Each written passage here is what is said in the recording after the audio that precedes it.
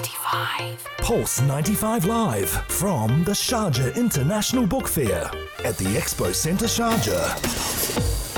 Just earlier, right before the break and the adhan, we were talking to Iman Bisheba, who is the person who is behind Sale Publishing, and she was talking about how they try their best to be a platform for people who are interested in writing and people from all walks of the earth. And that is their mantra, and that is what their goal is. And right here, I have somebody who, honestly, I feel like a lot of publishing houses might have overlooked just because of his age. But honestly, he is quite the character. He's a public speaker, a student, and also an author. Here at the Sharjah International Book Fair studio, I've got Sanat with me. How are you, Sanat? Doing great. It's great having you back here again. You were just telling us earlier that you are a friend of the show, basically, because you were here at Pulse 95 last year telling us about another book. And so far, you have published 3 books. The first one you have published, we were at the ripe age. I love how I'm calling it a ripe age, but it's the lovely age of 10 years old. Right. So do you mind telling us what made you decide to write a book at 10 years old? What gave you that courage to say, I will publish something at the age of 10? Well, actually, I don't have anything particular at the age of 10. I mean, there's no particular thing with the age of 10 as such. Mm-hmm. I'd been meaning to write a book for quite a long time, actually, before that. 7, 8, 9, 10, 11.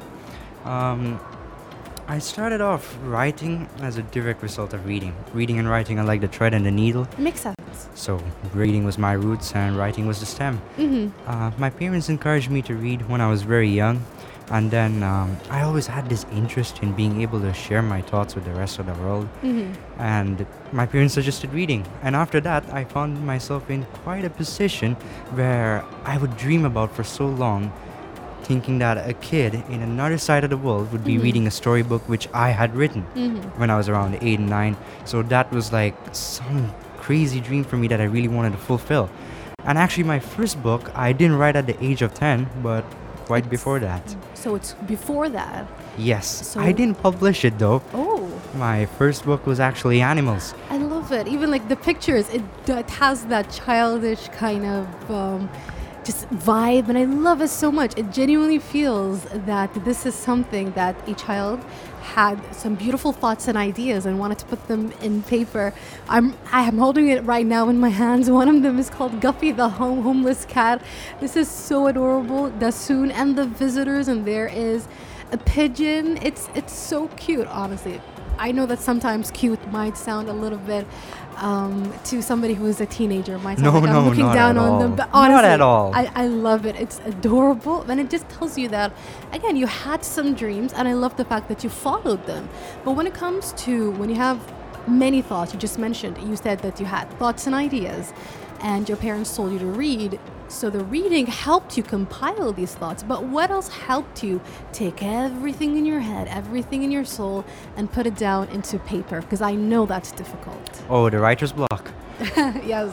Well, initially, writer's block was something I didn't know of at all, because I would even just scribble the most random possible sentences onto a piece of paper. Today, I woke up and ate breakfast. Just so I used to have this diary of mine, and in it, each day I'd write just 2-3 sentences, and then it was only after a while that I started formulating my ideas a lot differently. I started looking into areas which tend to get disregarded. So, in my first book, Animals, actually, I look into stray animals and animals who are just treated differently. Now, we get people who own pets, right? Yeah. So, when they see a stray animal on the street, back then I would say they would treat it a lot more differently. They wouldn't treat it with the same love, care, and attention. Interesting, yeah. So that was actually where I got my first idea, and it was something I really wanted. I wanted to be able to share my thought, to make people see things differently and try and be far more open.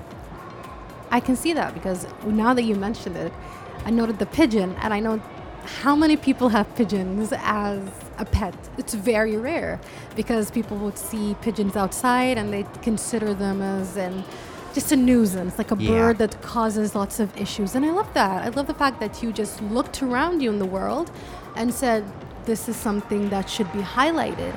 And is that the way that you pick the topics for your publication or for your books or would-be books in the future?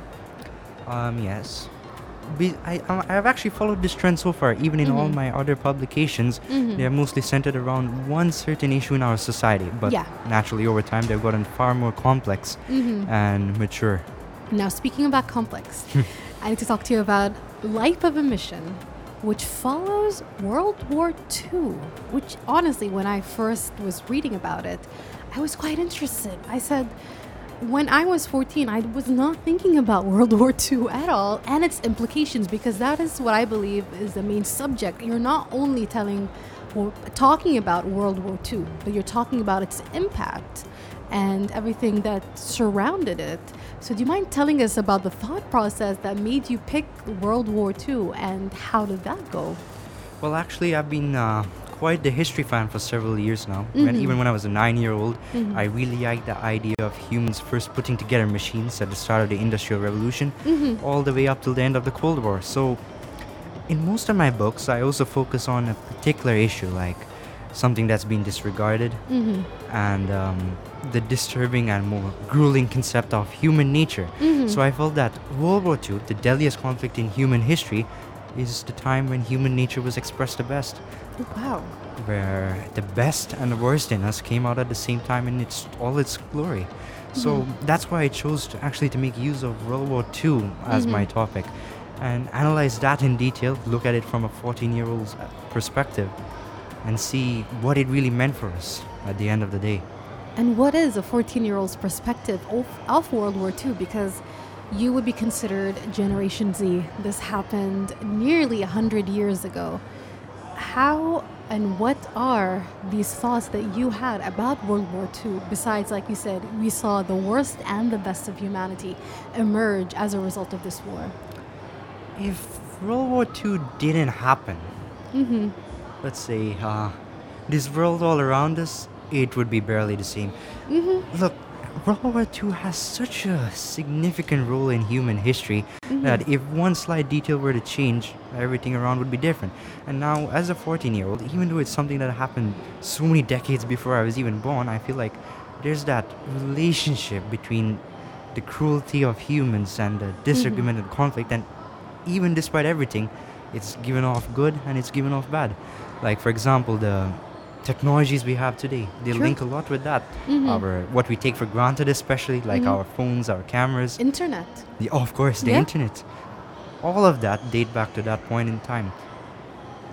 It's very interesting that you mentioned that when you said that if it wasn't for these world wars, the world would be quite different now. And ironically enough, I was actually watching a video yesterday on TikTok that asked the question, what would the world be like without the First World War and the Second World War?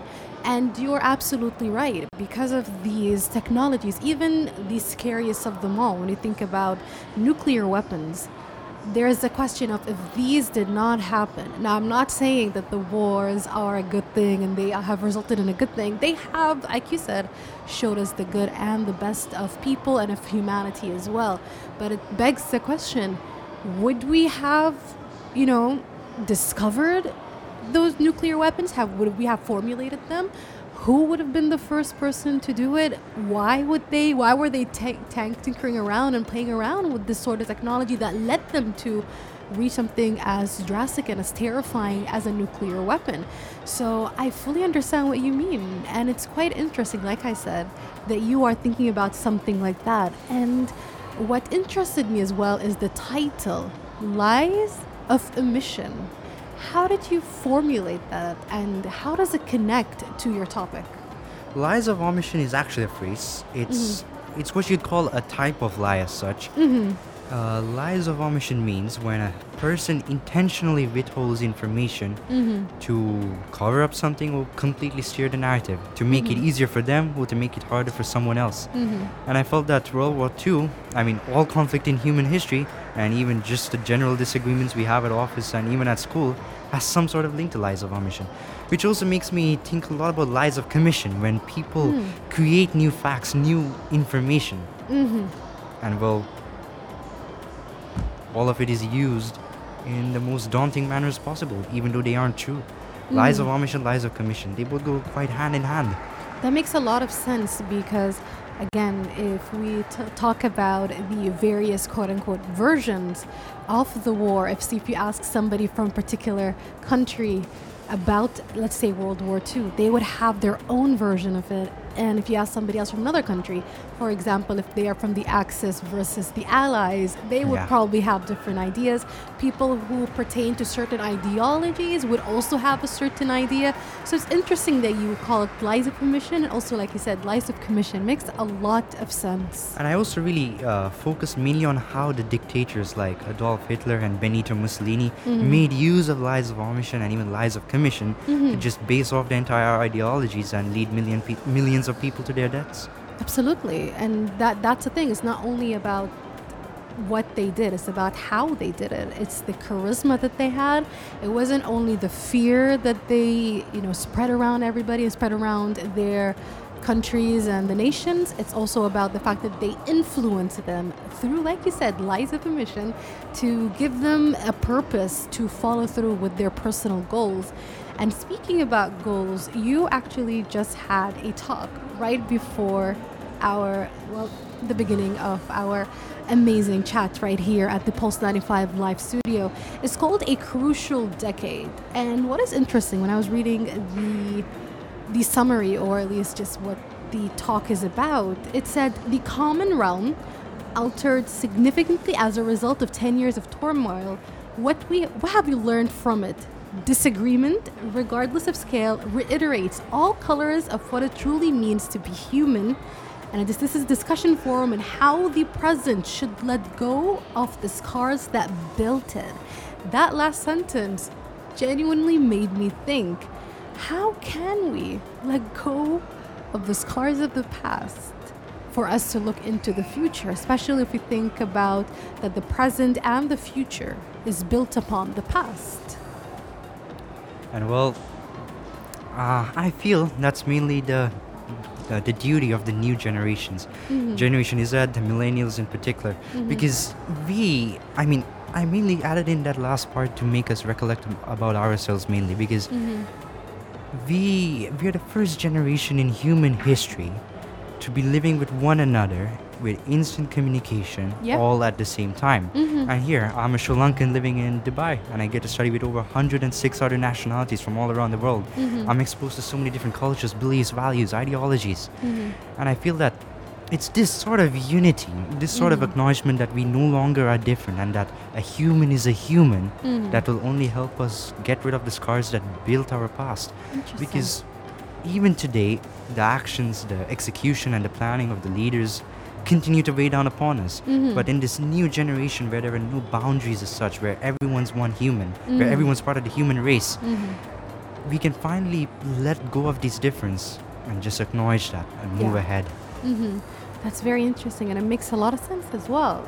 I can see what you mean, especially in the wake of what's happening right now around the world, because the socio-economic political things that are happening are all a result, like you said, of old scars in the past that are still persisting, and that the wounds are still there, that this issue keeps on going and keeps on happening. So I fully understand what you mean when you say that perhaps maybe we should let go of these scars, or at least cover them up, not forget about them, but just cover them up a little bit and try to overlook them in a way where you can move on and build a better world, basically. We should definitely acknowledge them. We shouldn't at all let them be buried to time. Absolutely. But when we look at them, we shouldn't look at it in a case of, hey, you owe me this. We didn't settle that yet. Instead of a case like that, we should be learning from them and figuring out how to not repeat them again in the future. Absolutely. Because the past is integral to us. I mean, humans aren't humans without the past. The past, the present, the future, they all work together. I love that so much. You, mashallah, you are quite a wise teenager, and you are a lovely character, and I'm pretty sure you have a lot to look forward to in the future, and I honestly see greatness for you in the future. But before we wrap up, I know that there are many kids, many teenagers, or even many adults who are just like you, who have lots of ideas and lots of thoughts, and they would love to put them on paper and no matter what those thoughts are, and also go ahead and publish them. So what can you tell these kids, these teenagers, and even these adults when it comes to following this sort of path? Well, one thing's for certain, they definitely aren't alone.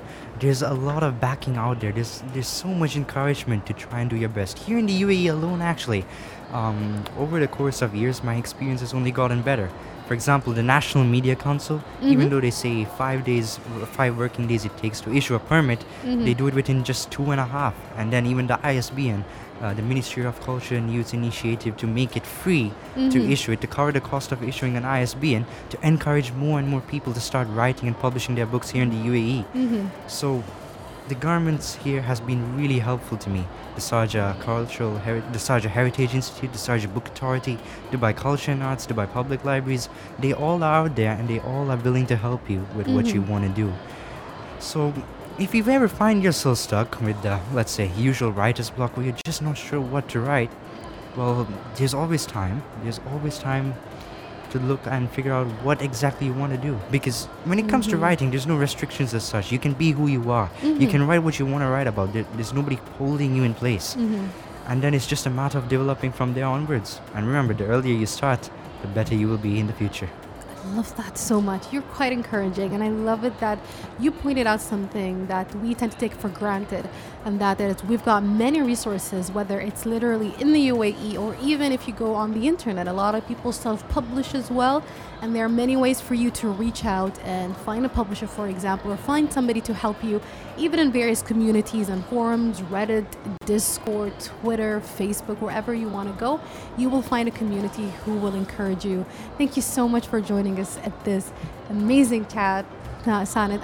It was a pleasure talking to you. The pleasure is all mine. And we look forward to seeing more of your publications in the future. And just like you said, the more you write, the earlier you start, the better you will be. So we look forward to the better versions of yourself in the future as well. And all the best to you and all our young readers and writers. Thank you so much, Sanad. Thank you very much. We're going to be back, a quick break, and then we're going to do a quick rundown of what is happening here at the Sharjah International Book Fair. And also, another young writer and reader is also going to be joining us right here at the Pulse 95 studios at Expo Center Sharjah.